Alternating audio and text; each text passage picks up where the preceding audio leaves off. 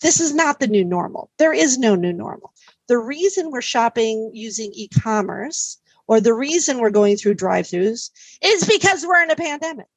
We didn't evolve over several years to like, oh, we're going to shop e-commerce. We were forced into it in a 1-month time period last March when we suddenly were in a pandemic, right? We had no choice. So you as a company, you as a restaurant, you are not the hero in the consumer's lives. They are the hero. The consumers are the hero of their own life. You are the guide. So the company, whether it's restaurant or retail, you are Obi-Wan Kenobi and the consumer is Luke Skywalker. So what you're doing as a brand with your marketing is, yes, you're empathizing, but you're also telling them, here's how I'm going to make you the hero in your own life. Can you tell me a little bit about where this product came from? Is there a story behind it?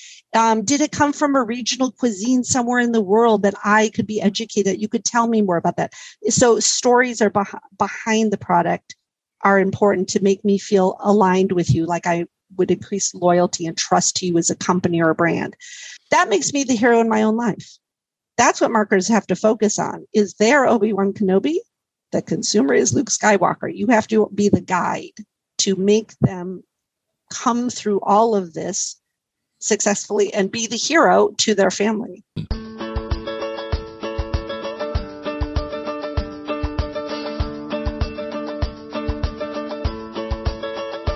It's time for conversations about our food and how it's grown on Farm to Table Talk with your host, Roger Wasson.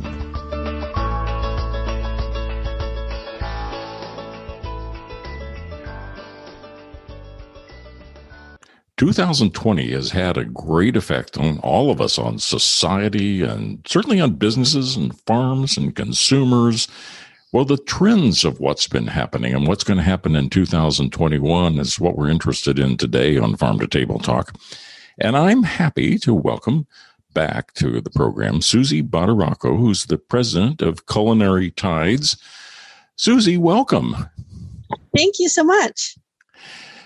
Susie, you make it your business, literally, to see what's going on and to help people interpret trends.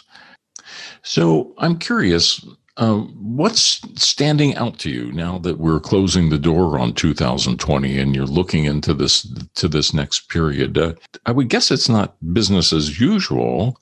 Are there any trajectories that are really changing or things that are coming up? Is there anything left that can surprise you that you say, I'll be darned, I didn't see that one coming? What happened in 2020 with the pandemic is it upended who the normal parents are of trends, who causes the burst of trends. It upended who the parents are. That's what happened when the pandemic hit. So suddenly COVID-19 and the recession became the two leading parents that would cause trends to occur. So it shut down other parents that normally would be on the playground causing trends to occur. So in 2021, we've still got those two primary parents. We've got COVID-19 as a parent and the recession as a parent. And so what we're having to do last year and this year is look at trends, birth patterns a completely different way. Like, how are they going to be born? Who are the parents going to be? What is that going to look like? So that's what's happened last year, and that's what happened this year. And that's why the report that we wrote this year for Trends for 2021 is a fascinating report because it's completely changed who gets to be the parent of trends and who's birthing it. And I can give you some examples if that's helpful. Yeah, no, it would be helpful. And I want to come back to this whole metaphor. I'm still thinking about you're using the term parents of trends. I like that. I don't really think of it that way. Parents of trends are certainly different than we haven't had that same set of parents. We've had recessions before, certainly, and other kinds of crises, but not combined with the pandemic. Yeah, anything you could expand on, I guess, this metaphor of the parents, and what are some examples you've got? That'd be great to hear. Yeah. So, for instance, pre-COVID-19 and the recession, your normal set of parents would be things like travel and travel trends. So that would be a courier birth. So, for instance, there's also not only are there parents, which is weird to think about, but there are different ways trends are born. So, for instance, travel itself is a parent. So, for instance, let's say one year Americans are all hot on going to certain parts of Europe or the Middle East or wherever they're going. They then come back to the United States and desire that food. So it's called a courier birth, because let's say when the Arctic region was hot, suddenly we had Arctic Nordic food in the United States as a trend a few years back. It was caused by travel. Travel was the parent. Politics can normally actually be a parent as well. Natural disasters can be a parent. So if there's a tsunami in Indonesia, suddenly we're all interested in Indonesian food for a short amount of time. Clinical health research. So that's the rise of plant protein and, just high protein in general was never a food industry trend. It was actually a diet industry trend that moved into the food industry. Economic health. So again, recession versus economic health, that also is apparent. So what happened was those are all gone. The new parents are COVID-19 itself is apparent, because what it's causing is causing physical and psychological fear, which then upends the drivers that consumers are following for what kind of food do they want? Are they going out? Are they not going out? Are they traveling? Are they not traveling? The recession also acts as a parent. And unfortunately, right now, political unrest itself is apparent. And that will upend things. And that started last year, but now it's going strong this year. So for instance, I'll give you a quick example as a parent. Let's say, like I said, travel is a parent. Okay, so before all of this occurred, like I said, we might be going to certain parts of Europe, and then suddenly we're eating, certain regional Italian cuisine, for example. But now travel is acting as a different parent. So now not many people are traveling. If you do go anywhere, it's things like hiking, camping. You might be going, if you have the money, you might be going to islands. It's kind of solitude, safety are the primary drivers for travel. Also, we have to look at the first locations Americans are even allowed to travel to, right? So many countries we're not allowed to travel to right now because of the pandemic. So it completely upends how travel is going to affect, as a parent, what foods then we are going to be desiring because of travel as a parent. You also have things like the other thing that's apparent for this year. Picture we all went into quarantine last year, right? Well, that means all the trends parents also went into quarantine. So any trends that were predicted for 2020 kind of got stopped in their tracks because the parents also had to go into quarantine. So what we're saying is for this year, a good starting point for a food company, for example, and what we're seeing is re-look at what was supposed to be in 2020. So, and recent trends we were hot on at the end of 2019, like ceviche, hummus, ramen, avocado toast, another toast, poke, mocktails, all-day breakfast, sourdough bread. All of those right now are kind of coming back. Why? Because there are no other parents. We have to kind of go backwards a year to kind of revisit trends we already, were accustomed to, because there isn't anything significant birthing something brand new out of the box. Well, that's really interesting. So you basically then could go back and say many of the things that we assumed we were going into, because we had an extraordinary year, the gestation period for this birth was twice as long. I don't know what a gestation normally is for the birth from these parents, idea parents that you're describing, but it's more than twice as long. And so now you can kind of go and say that many of those are going to be showing up before this year is over. Is that right? Yes. And there's other things that are coming forward, like the crisis itself, like the recession and COVID-19 and the political unrest. That itself is that's where new births are coming for this year. So for an example, one of the trends for 2021 that's lovely is generational recipes or cooking. So what's happening because of the recession or COVID is you are you're getting multi-generational families because people are losing their jobs, right? So you're either moving back in with mom or grandma moving back in with you, or the kid is not going to college. He's doing remote college. So you're getting these multi-generational homes, which is causing generational recipes to be shown on the internet, to be shown in certain restaurants that are up and running. So what did grandma cook? And what country did she come from? And then because you're in home, the younger generation is learning from the older generation, oh my gosh, what are these delicious foods you're making now that you're staying with us because of the pandemic? So generational recipes. Another fun one is peasant cooking. So again, with the recession, people at work, peasant cooking, it's a cluster. It could be French, coming from French. So it could be ratatouille, which is cheap. It's approachable. It's long cooking times, but it's savory and delicious, but very easy to make. It could be peasant food from our own country, right? So it could be peasant food from the coast, some very simple, delicious seafood stews, particular to, a certain region. But basically peasant foods, and it could be coming from Mexico, anywhere. Peasant foods are inexpensive. They feed a lot of people. They're approachable. They use local ingredients. So peasant foods are another lovely kind of cluster trend. Black Lives Matter, we're seeing a whole bunch of regional African cuisine. We're seeing Gullah cuisine coming in from the Deep South because of that political spotlight.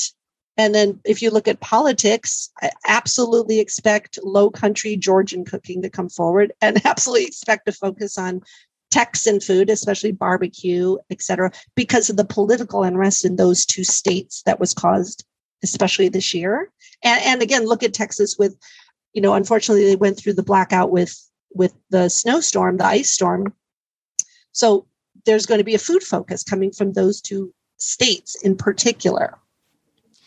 Well, you bring up politics, which I wasn't going to bring up politics directly, but there's tends to be. I know, but I can't help it because one thing when you talk about these regional foods, there has been some talk of some areas of having a negative effect on Chinese food, with so much talk about concerns with China and so forth.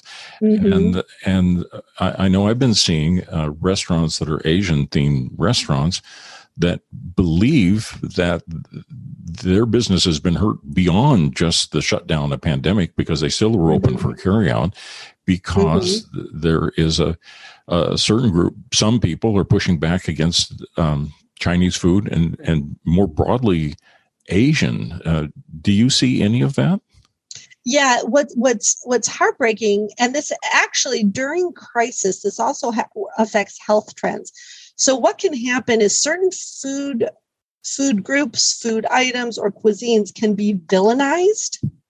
So that's what you're talking about. You're kind of talking about Chinese food, kind of being villainized during this time because of politics. But because of COVID-19 itself, so with COVID-19 itself, we also see, and the recession, we also can see a kind of an over focus or villainization of single foods. So for instance, when we went through gluten-free back at the end, 2012, et cetera, that gluten was suddenly villainized. So breads and grains were villainized. And so when you're in a crisis situation, what consumers can unfortunately do is they can kind of over focus on something for the good or for the bad, right? They suddenly hate gluten. They suddenly hate Chinese food for whatever the reason is. And the reason they do that is because it's calming to overfocus, because you feel like you're in control of something in your life. Everything else is out of control, but I can control not eating gluten. I can control avoiding Chinese food. So it gives you a sense of control, but it's a dangerous trend when it occurs. But we see it in like diet trends. This happens usually during a crisis like a recession, plus we have COVID-19. But what you're talking about is the same pattern, is it's just Chinese food is being villainized because it makes you feel in control, which is kind of a calming effect during a stressful situation. Well, does the fact that people have been doing so much more carry out and delivery, does that have any impact on trends? Yes, it does. In fact, we cover this in the report extensively. So, what's oddly, the biggest danger of that is that because of the social distancing that's so necessary right now, it's absolutely necessary. We have something in the reports that are called navigation tables, and they talk about these parental trends. But one of them focuses on this. So even though, yes, we have to socially distance because of COVID-19. And so by that, the behavior is, restaurant is uptick with, e-commerce is ticking up, touchless technology, drive-throughs, curbside, pickup. But what it does is it's causing an erosion of consumer loyalty. Because if you don't get to go into the restaurants, let's say, you kind of lose touch with the human element of a company. And this could be also with retail, right? If you're not going to the grocery store and hunting your little brands down that you know and love, you have to look for them online. It's causing an erosion of consumer loyalty. So that's a danger for a company, any company, whether it's a restaurant or not, because if they physically don't have any interaction, there's no human element to you and the brand, it's much easier to abandon that brand, right? The other problem with this whole thing with drive-throughs and, doing e-commerce is that the number one driver right now is budget. It is not food. Meaning, if I'm going to go out to a restaurant, I'm not picking my favorite restaurant or the food I want. My first decision is, where can I afford to go where I can feed a family of 4? Because somebody in my family lost their job. So first, the criteria is budget. Or if I'm going to the grocery store, I have to feed a family of 4, plus grandma moved in. What's on the shelf in the grocery store where I can feed all these people? So budget's number 1. Safety's number 2. Do they have a drive-through or don't they? Oh, they don't have a drive-through. They don't have curbside. So I can't even go to that restaurant anyways. Let's start looking at the other restaurants. The third criteria, then you back into food. Okay, so once I feel safe, I can safely go somewhere and I can afford that food. Now I'm going to pick the food. So it's reversed what the priority is. So drive-throughs and everything else are, they're at an advantage, right? Because you can go through, obviously, and get food. But budget is still the primary driver right now, not. And then second is, okay, now where can I go safely, where I can go pick some up, but on top of overarching everything is you've got a consumer loyalty that's being degraded because you're not open, you don't have a drive-through. I went to the store, the product wasn't on the shelf, so I had to pick something else, or maybe I just can't afford you. I have to trade down. So everybody right now is also trading down. So if they love fast casual, maybe they have to go to QSR. If they can't even afford that, they're cooking as simply as possible at home instead. So there's a trade down effect because of the recession and COVID. And on top of this, even research has shown even people who have money, like they're not fired, they have their job, they're behaving like they're being affected by the recession. So they're not spending either. They're emotionally shut down for fear that someone in the house will lose the job. So right now, 57% of the population in the US feels that someone in the house could lose their job in the next 12 months. So they're behaving like they already have lost the job. Wow.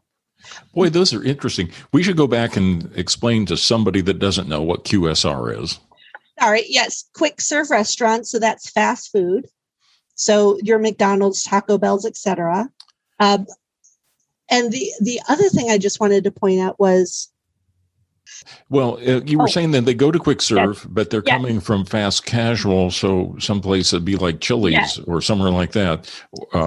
Instead, might be driving through Arby's. So that's the trade down. The other, okay, I remember what I was. So often you'll hear people say, this is the new normal. Everyone's going to shop e-commerce. Everyone's now going to just do drive-throughs. But that's absolutely not true at all. This is not the new normal. There is no new normal. And I say that because the reason we're shopping using e-commerce or the reason we're going through drive-throughs is because we're in a pandemic. We didn't evolve over several years to like, oh, we're going to shop e-commerce. We were forced into it in a 1-month time period last March when we suddenly were in a pandemic. right? We had no choice. So research after research with consumers say, we don't want to shop e-commerce. We want to go to the store. We don't want to just do drive-through. We want to go sit down at our restaurant that we know, love, and trust. That's what we want to do. So when this starts resolving, they're going to abandon e-commerce to an extent. They're going to abandon drive-throughs to an extent because they don't want it in the first place. They were forced into that behavior artificially. Does that make sense? Oh, it makes a lot of sense. And, it also, I was going back to something else you said too, and that is the effect on brand loyalty, because it would seem to me to marketers, they got to pay a lot of attention as they start having the snapback, because they want to win people back, and they got to come back and have people just be in love with, oh my God, I'm back at my favorite restaurant, or I'm back at my favorite store. And that experience, it always is important that they have a good experience, but maybe after this long absence of, they've been gone for 12 months, it's even more important that they don't screw up, that they're getting that right and making people feel especially happy to be back in the restaurant or back in the store again. Well, there's the opposite effect too, which is fascinating. So there are some either restaurants or brands that have gotten new consumers because of this, right? They were on the shelf every month. So they gained consumers because they didn't have outages, right? Or it is a restaurant that did quickly put in curbside. So they stole some clients from other restaurants, right? Though that situation, now you have to figure out how to keep them from going back to the original restaurants or brands that consumer came from. Do you know what I mean? So one, it's trying to win your clients back. But two, if you were lucky enough to steal some clients or you have to hang on to them. So how are you going to hang on to them when this calms down? Why won't they just go back to the brand they love? So there's two ways to look at it. So with whether it's restaurant or retail, what I say is, if you've had an uptick in consumers to your brand, you better figure out why. Did they trade down to you because you were more available? They felt you were an ally, whatever the reason was. You have to figure out how to keep them. Or was it something else? Did they come to you for a different reason? And you also better figure out in the mix, if you lost clients, who did you lose and why did you lose them? Because you have to know that before you can figure out how to kind of get them back. Well, one thing that people that listen to this podcast have a lot of interest in is the farm to table movement. And there are restaurants and certainly all kinds of stores that were identifying the where the food was grown and how it was grown and what kind of production systems were in place. Will that go back to the energy level that it had pre-pandemic?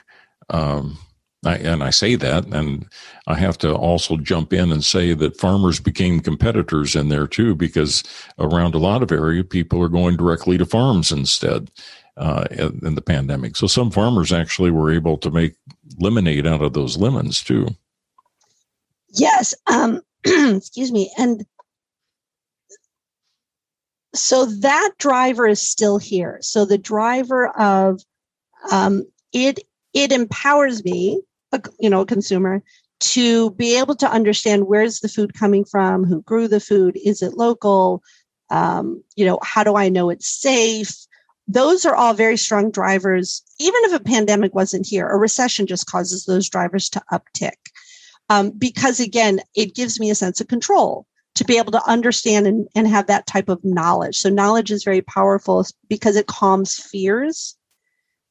But there's another element of sustainability, which, again, can go along with buying straight from the farm or knowing where it comes from. Unfortunately, with sustainability, the driver is very strong. In fact, COVID-19 has made the driver of sustainability even stronger, right? But the recession reverses the driver being enacted. So every time we go into just the recession, they say they want sustainability all day long in survey work, but they actually won't pay for it. So what they really want is they want no cost sustainability. because the sustainability fulfills the driver. So whether it's organic or fair trade or local or whatever the packaging is recycled, whatever the sustainable element is, but they're not going to pay for it. They're too panicked. They can't even feed their family. They're not going to worry about if something's organic. They're certainly not going to pay for it. So they desire it. They will not take it out of their budget right now. So we always see sustainability numbers drop during a recession. COVID-19, the desire is up. Recession kills the budget. It prevents them from actually partaking in it to the level they would want. So basically, if there's a no-cost sustainable piece of whether it's something from a restaurant or something, you're buying in the grocery store, you need to say that out loud for that product or for that restaurant. If it doesn't cost the consumer anything, that's a huge driver for them to partake in your brand, is because it makes them feel calm and control, but it won't cost them anything. On top of that, there's going to be a hangover effect where consumers are not at all going to trust running right back out to restaurants or running right back out to the grocery store. So there's a lag effect on top of herd immunity that we have to get past. 8% of the population say they're going to stockpile for the rest of their lives. And that actually might be true, because if you look at what happened to like World War I generation or the generation that also came through the Great Depression, those generations stockpiled the entire rest of their life. Well, what a fascinating time right now. And I want to swing back to this, like the farm to table sort of thing again, because, people are the farmers at least are trying to get the word out. And I guess one thing that I take away from what you're saying so far is that there's going to be such a challenge for marketers, whether in stores or the restaurants, to win people back in as they start coming back to business again, that they can't desert that trend. I get it, what you're saying, that price and cost are really important. But it seems like the pressure is going to be on for these marketers of food products or restaurants themselves and stores to just do everything they've been doing and do it better. And if they can get more information about how the food is produced and still be able to, offer it at a reasonable price to people, they almost can't afford not to do it. Yeah. So actually it's interesting. So whether it's a restaurant or whether it's retail, the thing that consumers are looking for right now, and certainly through the next year, is so many marketers are focused on empathy in their marketing, right? Oh, I know what you're going through. This is a hard time, etc. Which consumers like that. They're fine with that. But what consumers really want is they want you to tell them, what the heck are you going to do to make them the hero in their own lives? So you as a company, you as a restaurant, you are not the hero in the consumer's lives. They are the hero. The consumers are the hero of their own life. You are the guide. So the company, whether it's restaurant or retail, you are Obi-Wan Kenobi, and the consumer is Luke Skywalker. So what you're doing as a brand with your marketing is, yes, you're empathizing, but you're also telling them, here's how I'm going to make you the hero in your own life. So the consumers are looking for allies around budget. Can you help me feed my whole family? I would consider you an ally. Can you tell me a little bit about where this product came from? Is there a story behind it? Did it come from a regional cuisine somewhere in the world that I could be educated? You could tell me more about that. So stories are behind the product are important to make me feel aligned with you, like I would increase loyalty and trust to you as a company or a brand. Can I get you easily and consistently? So whether it's a restaurant or something in retail, that helps me too, because I only have to make one trip through the restaurant or one trip to the grocery store to get that product, because I know it'll be there every time on the shelf. That also makes me the hero in my own world. So what you're doing as a company, restaurant or retail, is the consumer must feel by buying your brand or going to your restaurant, they've fed their family. They've done it safely. They've done it affordably. It's the food is delicious and it's from a regional part of the world that I can talk about. And I learned that makes me the hero in my own life. That's what marketers have to focus on. Is there Obi-Wan Kenobi? The consumer is Luke Skywalker. You have to be the guide to make them come through all of this successfully and be the hero to their family.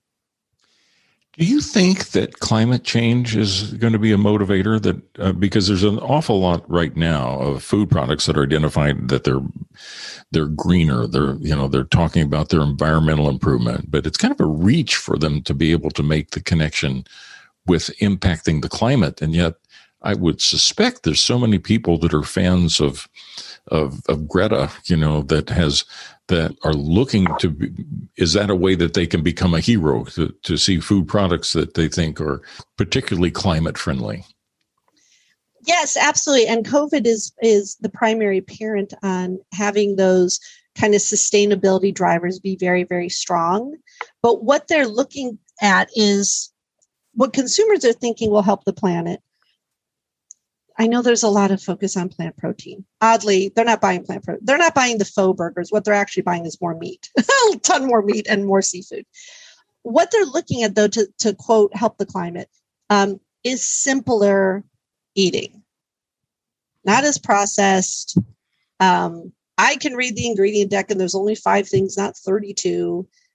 So simpler ingredient decks, less processing, maybe can I get it local? So it's because we're in a stressful time to think about sustainability and saving the planet. Right now in a stress, you have to simplify it. It has to be incredibly simple messaging and incredibly simple products that I, in 10 seconds as a consumer, understand how buying this product is helping the planet. More than 10 seconds, you've lost me, especially right now. So yes, there's absolutely a drive for sustainability, et cetera. One, I'm not going to pay anything else for it, especially right now during this catastrophe. And two, it has to be I have to understand it very simply. Well, how is this food product going to help the planet? Mm-hmm. So it's the driver, like I said, the driver's there, but with stress, it's got to be simpler. And I'm not going to pay anything extra for it right now. Eventually I will, but not right now, not during the crisis. I can see how your insights can be really helpful to a company, and they're helpful to me. I enjoyed this conversation, and you've given me a lot to think about.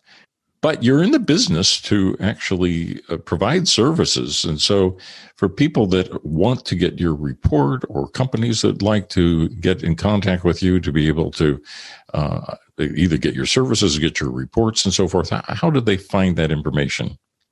CulinaryTides.com is the easiest way to get a hold of us. And then, of course, we're on Twitter and all the social media channels, also just simply under CulinaryTides.com. Well, Susie, it's really interesting. And you've given me a lot to think about, like I mentioned earlier.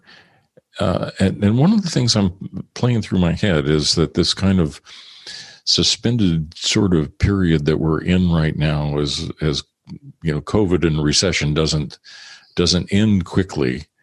But the competition that's going to be able to succeed coming out of it all, and people have to double down with their businesses and just do a better job. And then the other thing I'm listening into here as we discuss this is like the farm to table movement. I mean, those that are trying to tell their story about sustainability, to produce products in a certain way and communicate it all the way through the various channels.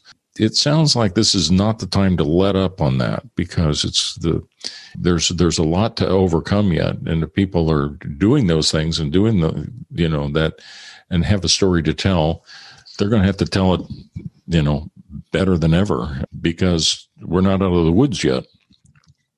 No, and there's one more really important piece of advice, I think, too, is one thing that happens every single time we go into a stressful period like a recession. We have COVID-19 on top of it, but even a recession, there's three terms that consumers immediately start distrusting.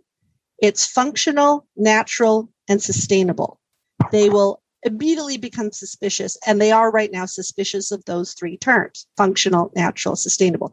It's not that they don't want them, they do. They basically are buying from companies who they think are lying the least to them. And the reason they suddenly distrust those 3 terms every time is because they're not very well defined. So the good news is it's quite easy to overcome that distrust with the consumer.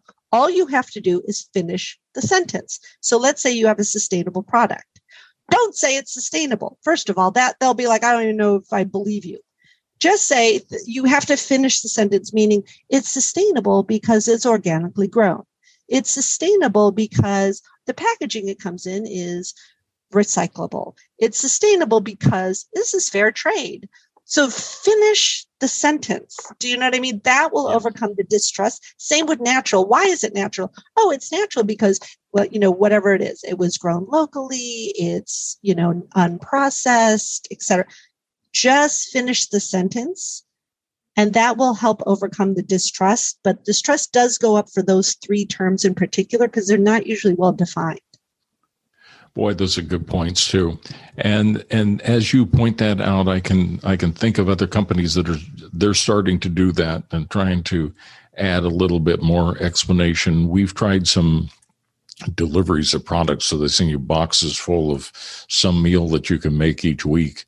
Mm-hmm. And they have instructions on the outside. It looks like, for the first thing you think of when you get the box is that, my goodness, this can't be sustainable, because look at all of the, all the plastic in it and the ice and the package. And then it says on the top of the box that they purchase carbon set-asides. Well, I can't be the only person that doesn't know for sure what that means, but I'm somewhat reassured, What? Yes, no, and that's a big hilarious point of when people are saying, "Oh, this is the new normal. We're going to do e-commerce and meal kits." Like, no, we're absolutely not, because a lot of it goes against sustainability.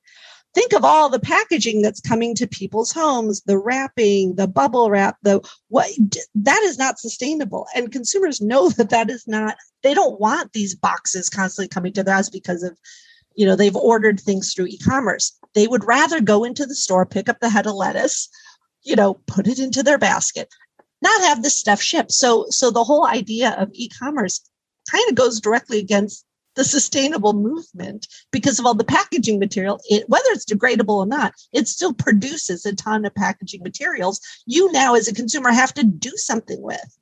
You have to get rid of it somehow. So that's another reason why when people are like, it's going to be e-commerce forever, I'm like, it's not going to be. They want to go back to the store and get rid of all this packaging that's coming to their house. Well, I tell you, there's just so many areas like that I think that people are kind of afraid of asking the stupid question, because when we start getting into carbon and areas like, well, we could get into the microbial life, and there's just so much people don't understand. And they don't necessarily know how they can get the answers to those questions. But I think this is another good contribution you've made, though, is finish the sentence rather than throw out those little phrases like claiming that, that you're sustainable. How? It can't be that much to add to finish the sentence, and add 7 or 8 or 9 more words, that it's much more believable. Well, Susie, thank you. I tell you, you've got a lot for us to soak on, and appreciate your sharing this. And I hope you'll come back and join me on Farm to Table Talk again sometime. Absolutely. Thank you.